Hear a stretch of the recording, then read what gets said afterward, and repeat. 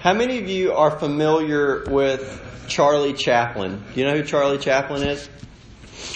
There is a well-known fact about Charlie Chaplin that Charlie Chaplin once entered a Charlie Chaplin look-alike contest. You would think that entering a look-alike contest for yourself would be in the bag, don't you think? That if someone had a picture of you or they knew what you looked like, then entering a look-alike competition for yourself, you would be guaranteed the win because nobody can look more like you than you. The funny thing is, though, that Charlie Chaplin, in entering this contest, ended up coming in third. That he did not actually win. There have been various reasons submitted, maybe for the reason that Charlie did not win. One of them being that Charlie had exceedingly bright blue eyes, and the contest was done via photos. And at that time, black and white, the only photos were in black and white. So submitting a picture of himself, nobody could see that his eyes were actually that bright blue. So people who knew who Charlie Chaplin was, didn't recognize him when they actually saw him. That they thought that they had a clue of who he was, but then when they were presented with the actual real deal, they missed the boat completely. You know, we talk about, rightfully so, at this church, we talk about Jesus a lot.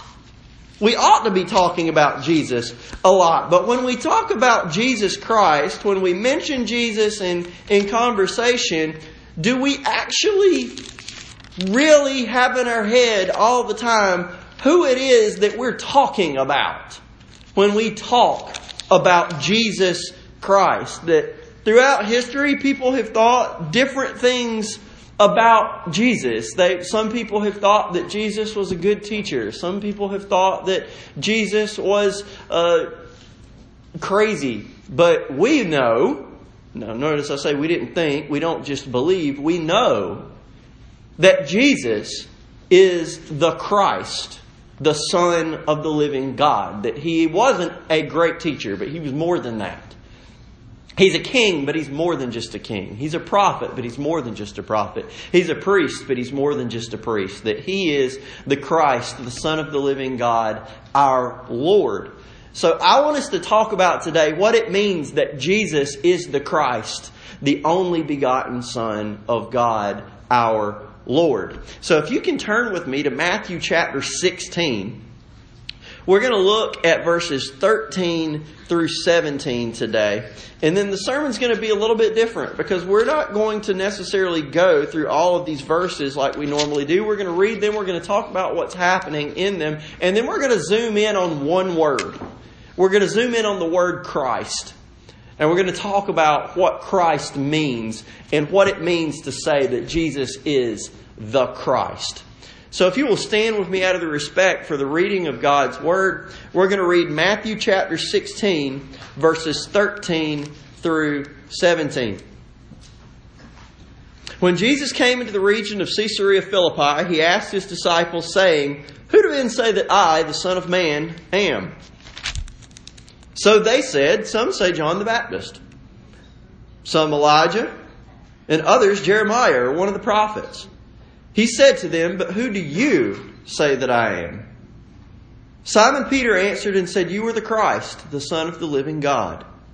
And Jesus answered and said to him, "Blessed are you, Simon Bar-Jonah, for flesh and blood has not revealed this to you, but my Father who is in heaven." Let's pray. Father, thank you so much for your word. Thank you so much that confession, you are the Christ, the Son of the living God. I thank you, Lord, that your Holy Spirit has moved in us to confirm that truth in most of our hearts here today. And Lord, I pray that if there's someone here today who is still up in the air about whether or not they believe that Jesus is the Christ, the only begotten Son of God, dear Lord, that the Holy Spirit, you would move on them and you would bring them to that knowledge of you today in a saving way. In Jesus' name, amen. You can be seated. In prayer time before Sunday school this morning, if you don't know that there's a prayer time that meets at 9:25 every Sunday morning before Sunday school starts. All of you are invited. It's been joked. Some sort of tells me that's the secret club that meets on Sunday mornings. It's not a secret club. Any of you are welcome to come. It's at 9:25. We meet down in the Sunday school wing. And I was talking with some of our folks that were there for prayer time this morning. And I said, we're a pretty traditional, old-fashioned church, right? Just in general. Well, there ain't nothing more traditional than this sermon series we're going through. A lot of times in the Baptist church, we forget that, Christianity didn't start in the 1500s with the Reformation. That there's a lot of Christian history that happened way farther back from that. And the Apostles' Creed that we've been going through dates in its earliest form back to around 140 AD. But the Apostles' Creed has a bigger, more expansive brother called the Nicene Creed that's very similar. And one of my forebears in the church, in the pastorate, a man named Cyril, who was pastor of the church in Jerusalem in the mid-4th century, he was actually doing exactly what I'm doing today. And he was preaching a series of sermons through this creed. And this is what he had to say about this line. They who have been taught to believe in God, in one God, the Father Almighty, ought also to believe in His only begotten Son. For he that denieth the Son, the same hath not the Father. I am the door, saith Jesus. No one cometh unto the Father but through me. For if you deny the door, the knowledge concerning the Father is shut off from you. No man knoweth the Father save the Son, and he to whomsoever the Son shall reveal Him. For if you deny Him who reveals, you remain in ignorance. There is a sentence in the Gospel saying, He that believeth not on the Son shall not see life, but the wrath of God abideth on him. For the Father has indignation when the only begotten Son is set at naught.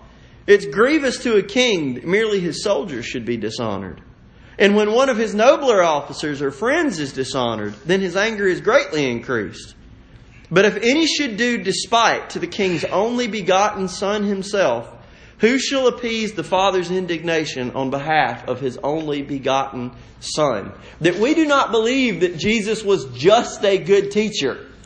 We do not believe that Jesus was just a prophet, was just a priest, was just a king. We believe that Jesus is the greatest prophet, priest, and king. That He is the Christ, the Son of the living God. He is the Word made flesh, dwelling among us. That is what we believe about Jesus Christ at Stapleton Baptist Church, and that is what the church has believed about Jesus Christ since Jesus Christ founded the church on the cornerstone that is Himself. And the question that Jesus asks His disciples in Matthew chapter 16 is the question that every single human being gets asked. Who do you say that He is? Who do you say that Jesus Christ is? Let's look through this text where Jesus asked this question and then talk about what Peter's answer means. First, Jesus comes in verse 13 to the region of Caesarea Philippi, and He asks His disciples, saying, Who do men say that I, the Son of Man, am? Now, this is going to be a little bit of prologue before we get to your items on your handout. But it's interesting that Jesus says, Who do men say that I, the Son of Man, am? Jesus already knows who He is. He's not trying to figure out. Have you ever heard somebody say, I'm going on a trip to find myself? I've always thought that is the absolute silliest thing. And I saw a shirt picking on it one time that says, I've gone on a journey to find myself. If I get back before I find me, would you call me and let me know? But Jesus already knows who He is. He doesn't need anybody to help Him figure that out. And He inserts the answer in the question. He says, Who do men say that I, the Son of Man, am? Jesus referred to Himself as the Son of Man more than He referred to Himself as any other title. That's a weird title, isn't it? Do you walk around, you might walk around saying, I am the son of Wanda. That's not how I introduce myself, but it is true. But Jesus' Father, we all know, He's the only begotten Son of God. Did He walk around calling Himself the Son of God? No. Now that doesn't mean He's not. But why did he choose the title Son of Man to call himself more than any other title? In fact, he called himself the Son of Man 32 times in Matthew, 14 times in Mark, 26 times in Luke, and 10 times in John. He was obviously trying to make a point. So what is the Son of Man? The Baker Evangelical Encyclopedia of the Bible says the background of the term Son of Man is to be found in the Old Testament.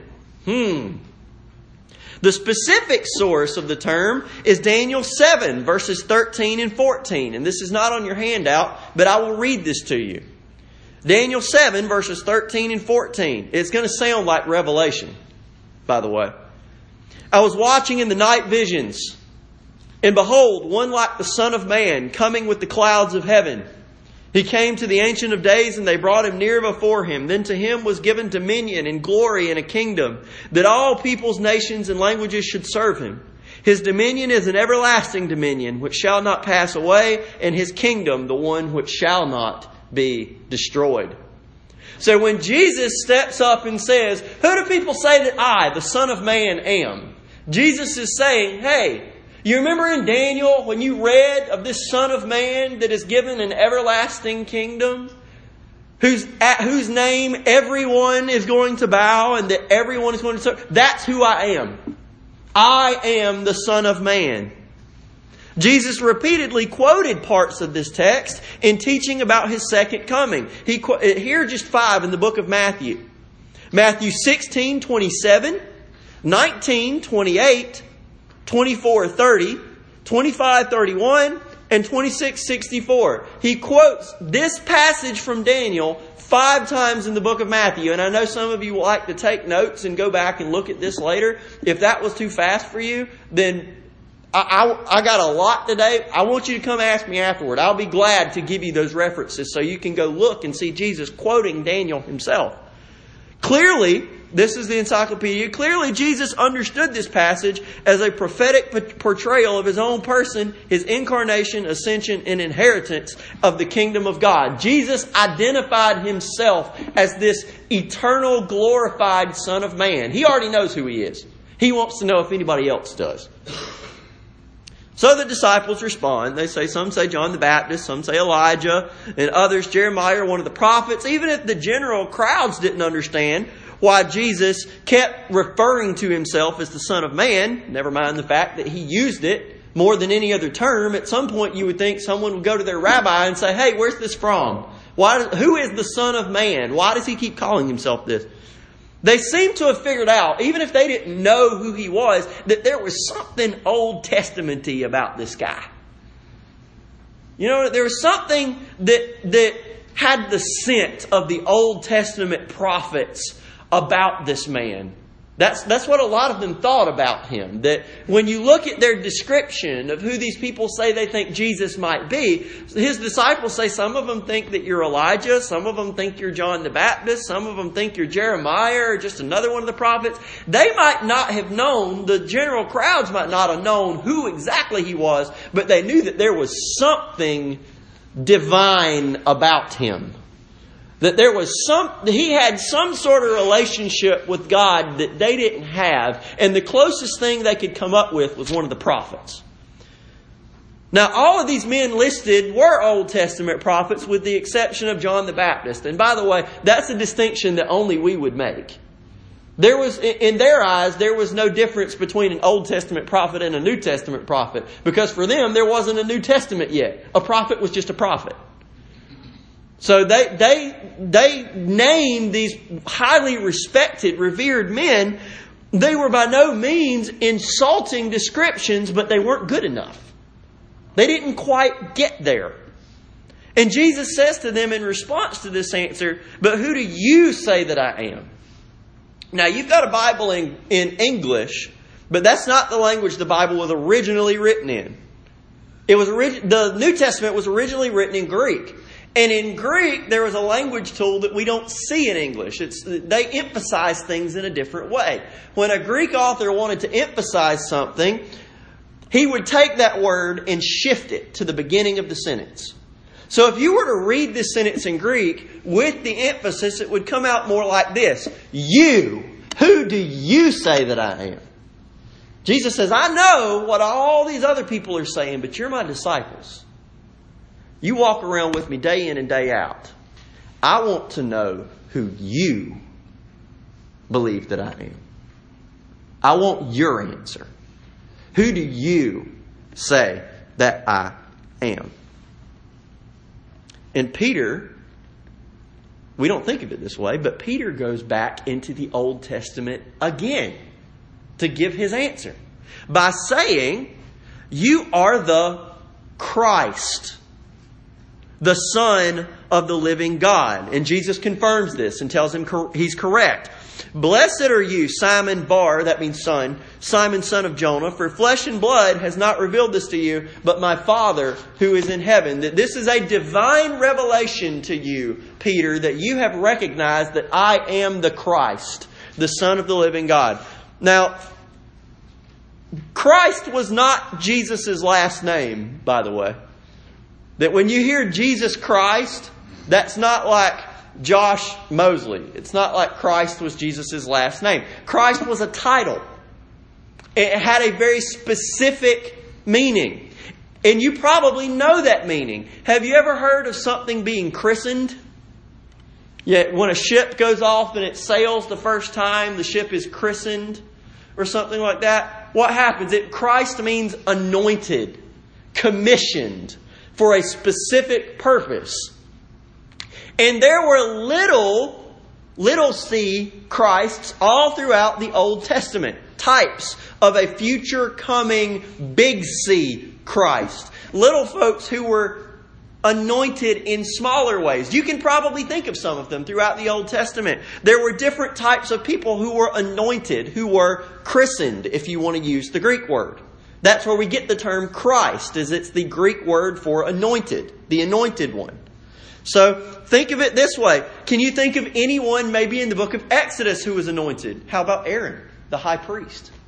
If you know your Bible, then you will know that there was, in the Old Testament, the sacrificial system had priests. And you didn't just decide one day that you were going to be a priest. You had to be a member of a specific tribe.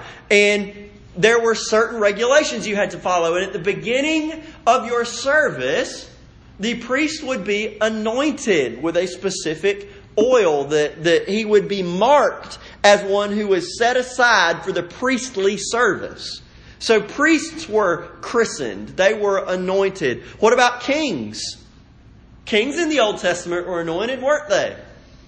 Think about Samuel anointing Saul. Think about King David being anointed. That was a symbol that God had put His Spirit upon you and that you were going to lead His people. So kings were anointed. And interestingly enough, there is one prophet in the Old Testament who was anointed, and that was Elisha.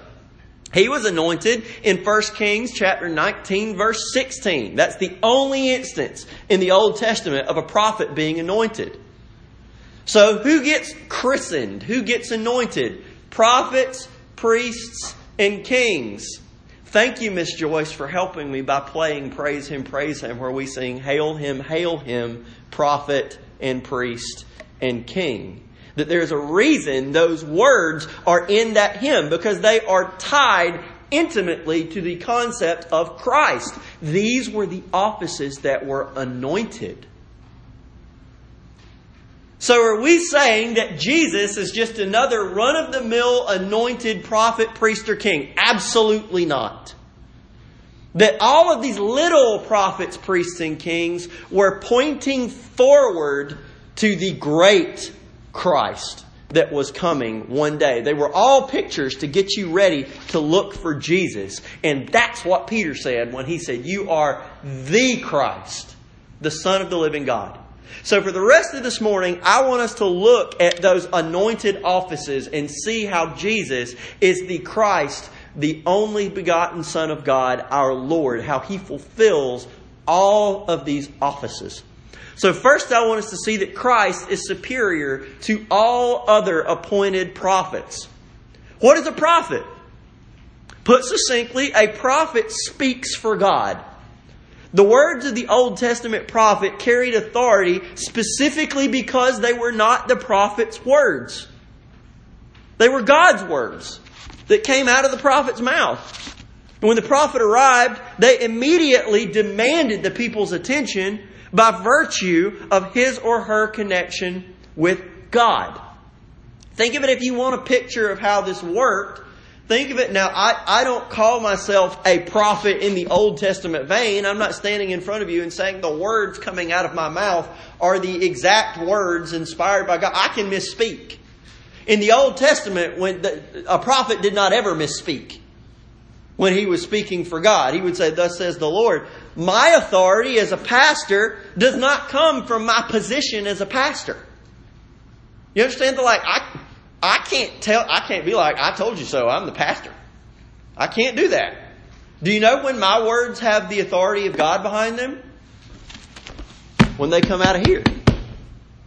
When I explain to you what this means and I stick to what Scripture says, it's not my authority that I wield as a pastor. That I am telling you what God says, and His Word has authority.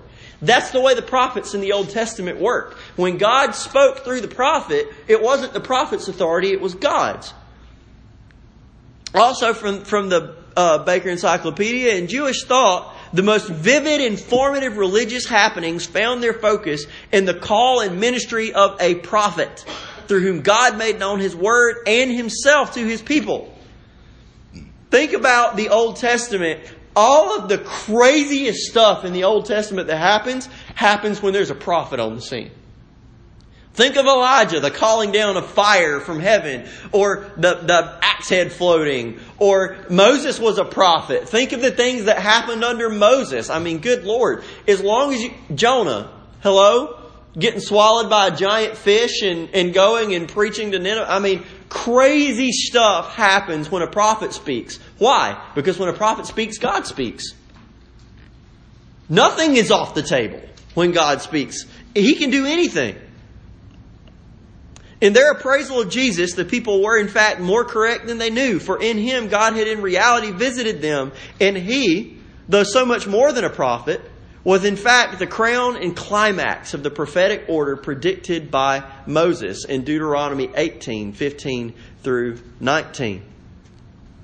In Deuteronomy 18 and 19, Moses says this, or rather God says through Moses, "I will raise up for them a prophet like you from among their brethren, and I will put my words in his mouth, and he shall speak to them all that I command him. And it shall be that whoever will not hear my words which he speaks in my name, I will require it of him."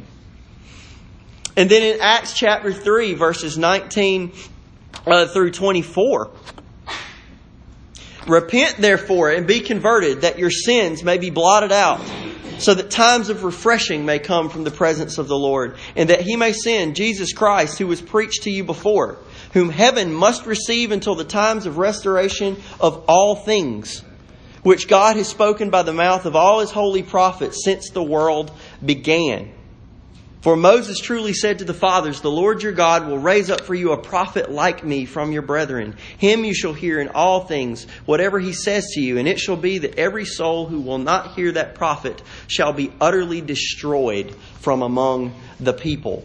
That Moses prophesied back then, one day I'm going to send a prophet to you that is going to, or God's going to send to you a prophet that is going to be like me. That God is going to speak through this prophet. And if you listen to this prophet, then God will receive you. He will tell you how you're going to be saved. He will tell you how you can follow Him. He will tell you how you can have a relationship with Him. If you listen to Him, this will occur. You will be safe. You will be together with God. But if you don't listen to Him, then you will be forever utterly cut off from God and from His people. That Jesus, as that great prophet, as that great last prophet, the one that God said was coming, He is above and over and beyond anyone else who would ever call himself a prophet.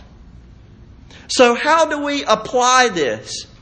Hebrews chapter 1 and 2 says God, who at various times and in various ways spoke in times past to the fathers by the prophets, has in these last days spoken to us by His Son, whom He has appointed heir of all things, through whom also He made the worlds. How do we apply this?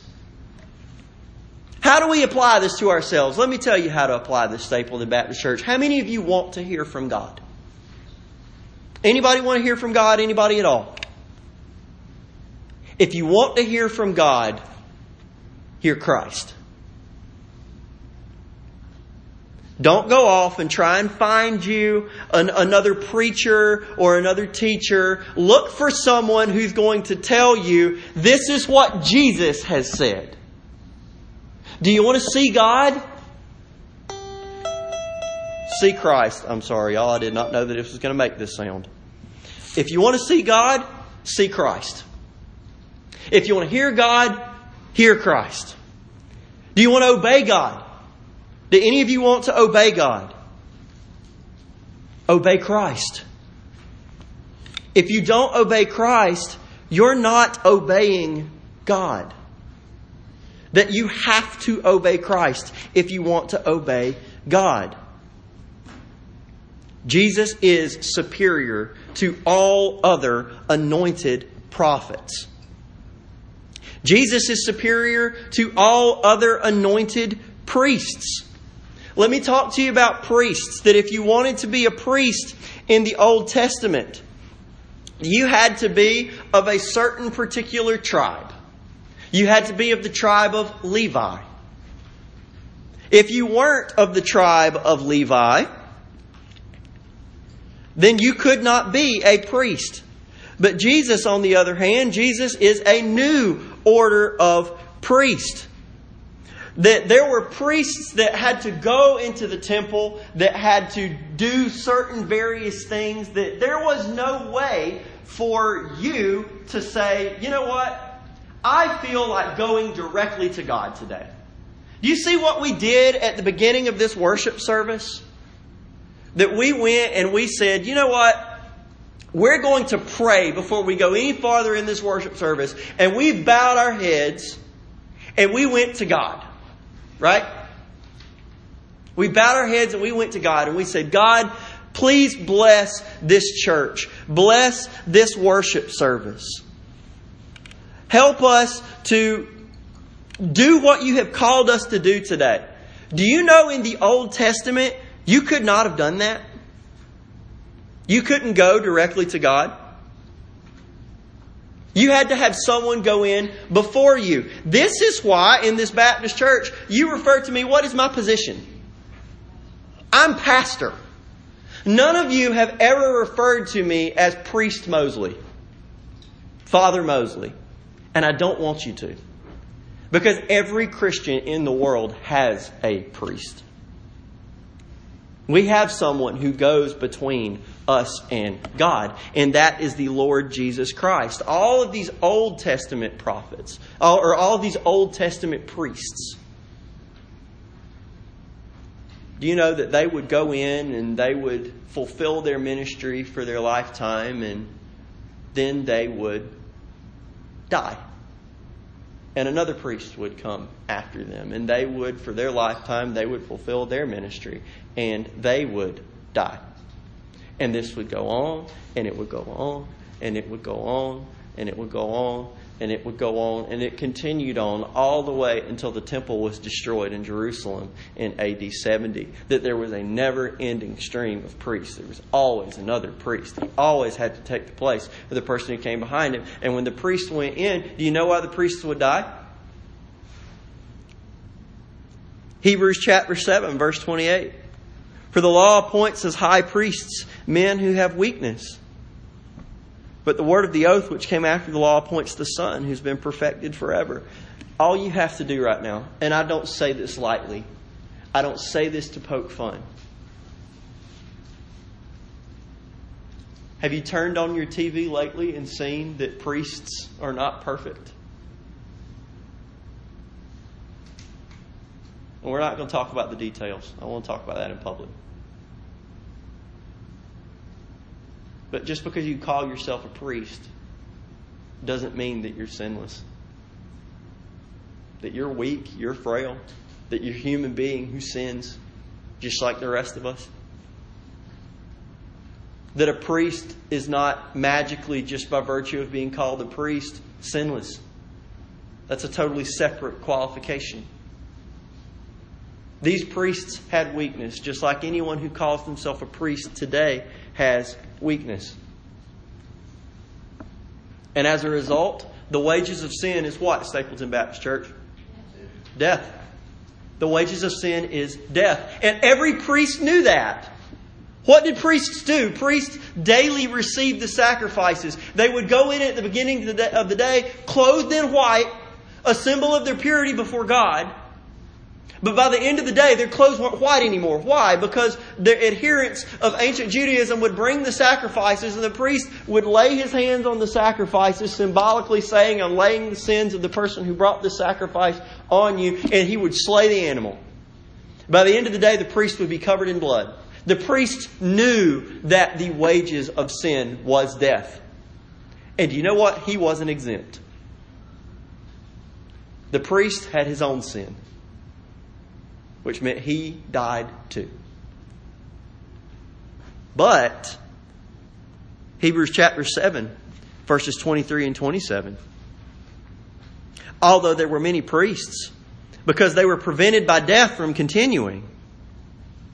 But he, because he continues forever, has an unchangeable priesthood. Therefore, he is also able to save the uttermost, those who come to God through him, since he always lives to make intercession for them. For such a high priest was fitting for us, who is holy, harmless, undefiled, separate from sinners, and has become higher than the heavens, who does not need daily, as those high priests, to offer up sacrifices, first for his own sins and then for the people's. For this he did once for all when he offered up himself. That every other priest you go to, do you know why I, as a Baptist, am never going to sit in a box and tell another man about my sin so that he can pronounce absolution over me? Because that man has sin of his own. That man can't forgive sin because he's not God. Do you remember the crazy but true story of Jesus in the house teaching, and these four friends know that Jesus is in there, and they've got their lame buddy who can't walk, and they say, man, we're going to get him to Jesus. And so they pick him up and they take him to the roof, and they pull the roof off the building and they lower him down. And when Jesus sees this man, the first thing he says is not, oh, get up and walk. He looks at this man and says, child, thy sins are forgiven you. And the Pharisees and the scribes and the religious fuddy-duddies look at Jesus and say, in their mind, in their heart now, who is this man that claims he can forgive sin? Only God can forgive sin. They didn't know it, but they were right. Only God can forgive sin. Only God can look at you and say, your sins are blotted out. They're forgiven. They're gone. They're separate from you. They're separated from you as far as the east is from the west. Only God can do that. So Jesus looks down at this man on the ground and says, what's easier to say? Is it easier to say, I forgive your sin, or is it easier to say, get up and walk? It's easier to say your sin's forgiven because nobody can see that. But it's not easy to say, get up and walk, because everybody knows whether or not you've got that authority. So Jesus says, just so you know that I have the authority to forgive sin, get up and walk. And the man did. Jesus Christ is the only priest that you can go to that has the authority to forgive your sin. He is the only one that can go before His Father and say, they're one of mine. They're forgiven. They belong to me. He's the only one that can do that. So how do we apply this? Have you ever heard somebody say this? Well, I'm not a Christian, but I am spiritual. You ever heard somebody say that? Well, so I consider myself a spiritual person, but I'm just not really into religion. I've heard countless people say that. That they recognize that there's something spiritual about them. That they recognize that there's more than just their body. But they don't want to come to Jesus. Here's the problem, y'all. You can't go to God on your own. Your sin keeps you from going to Him. You need somebody to go for you, and the only one qualified to do that is Jesus. If you haven't come to Jesus, you can't go to God. So Jesus Christ is superior to every other anointed priest. He's superior to every other anointed prophet. He's superior to every other anointed priest. And He is superior to every other anointed king. Now, prophets we don't have walking around. Priests in this part of the country we don't really have walking around. There's some people who call themselves priests here. We don't really have a lot of them walking around calling themselves that. We certainly don't have any kings walking around. But we really kind of don't need anybody to explain to us what a king is. We get the concept of king, but we as Americans struggle with it because none of us have ever lived under a king. Our founding fathers knew what a king was like, which is why they didn't want one. They knew that a king, whatever kind of person he was, his character was either going to be really good for the people he ruled or really bad. Because the point of being a king is that you're not elected. You just are. And if you're good, man, your people are going to love you because life's going to be great. But if you're bad, your people can't do anything because you're the king. They didn't like investing that much power in one person. Why? Because they recognized the simple truth, the simple biblical truth, that people are evil.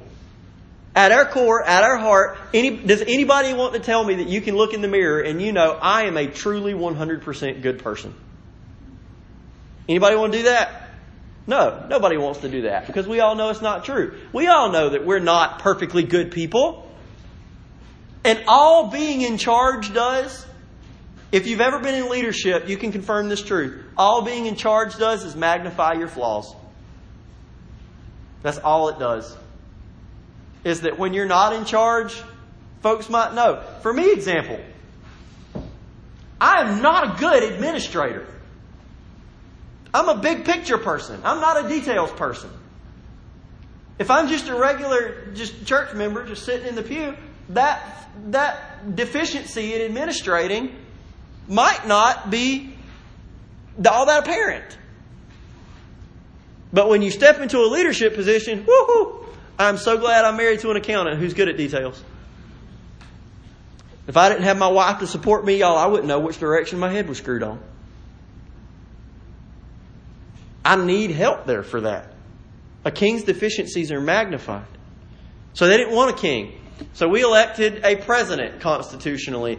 And this was a new concept. They didn't know what to call George Washington. Have you ever done any reading about what they called George Washington, what they tried to? They eventually settled on Mr. President.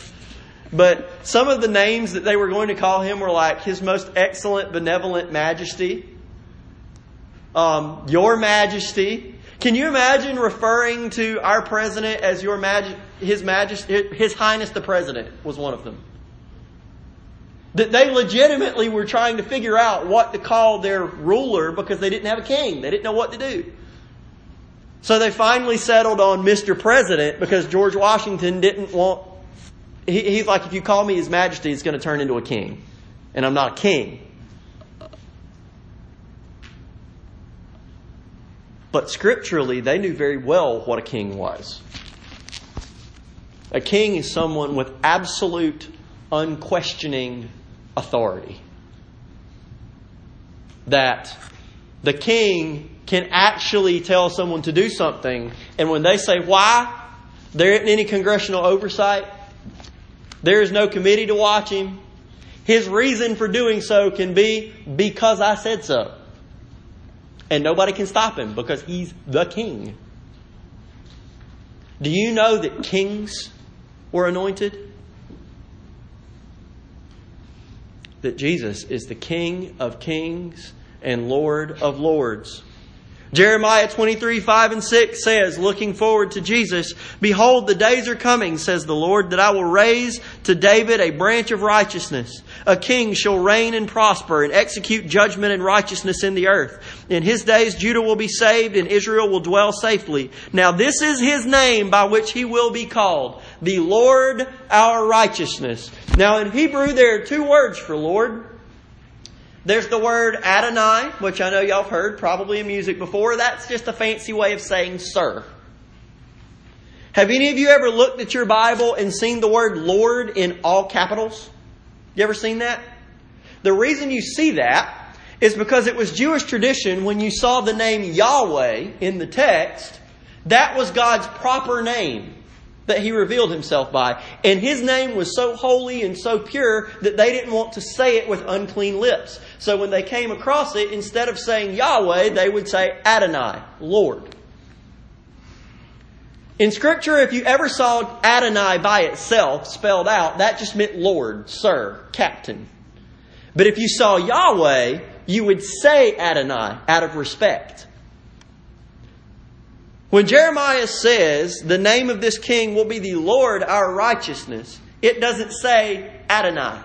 It doesn't say Sir. It says Yahweh our righteousness. Jeremiah prophesied that one day there would be a king who would somehow come from the lineage of David, but would also be Yahweh, the eternal God, King of the universe, the one who made the universe, the one who made you and me and everything else that is. That one day a king was going to come who was the God of the universe. And we saw that happen in the first chapters of the Gospels when an angel comes to Mary and says, "Hail, highly favored of the Lord. He's with you. You will conceive and you will bear a child. He will be conceived of the Holy Spirit and His name will be Jesus, for He will save His people from their sins."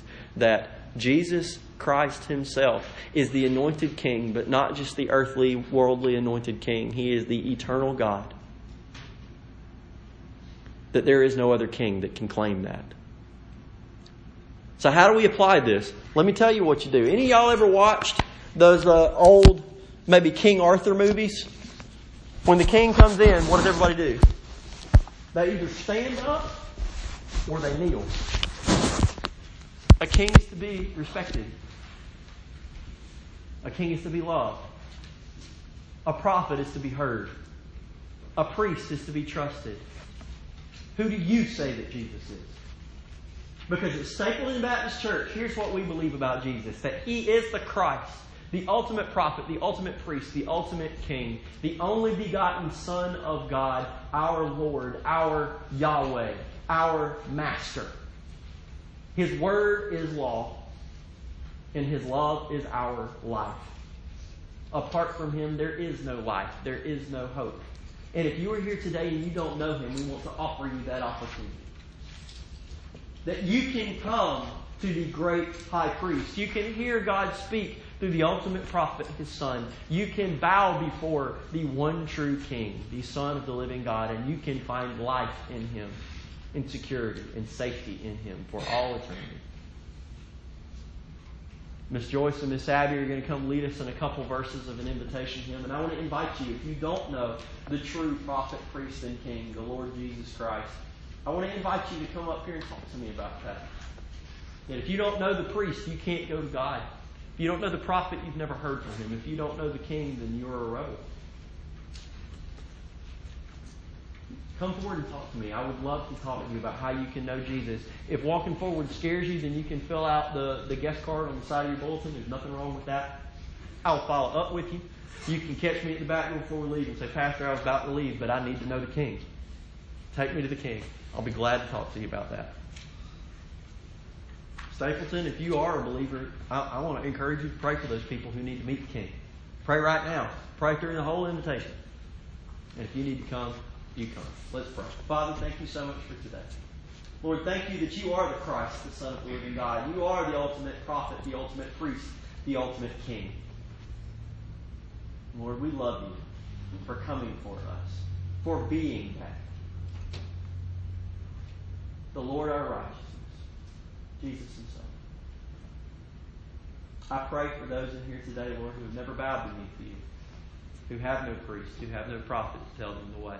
Lord, I pray that you would send your Holy Spirit to convict them and draw them to you. In Jesus' name, amen.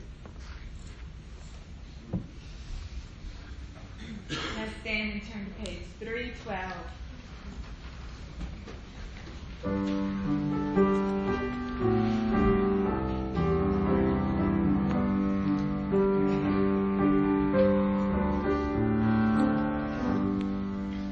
Softly and tenderly Jesus is calling.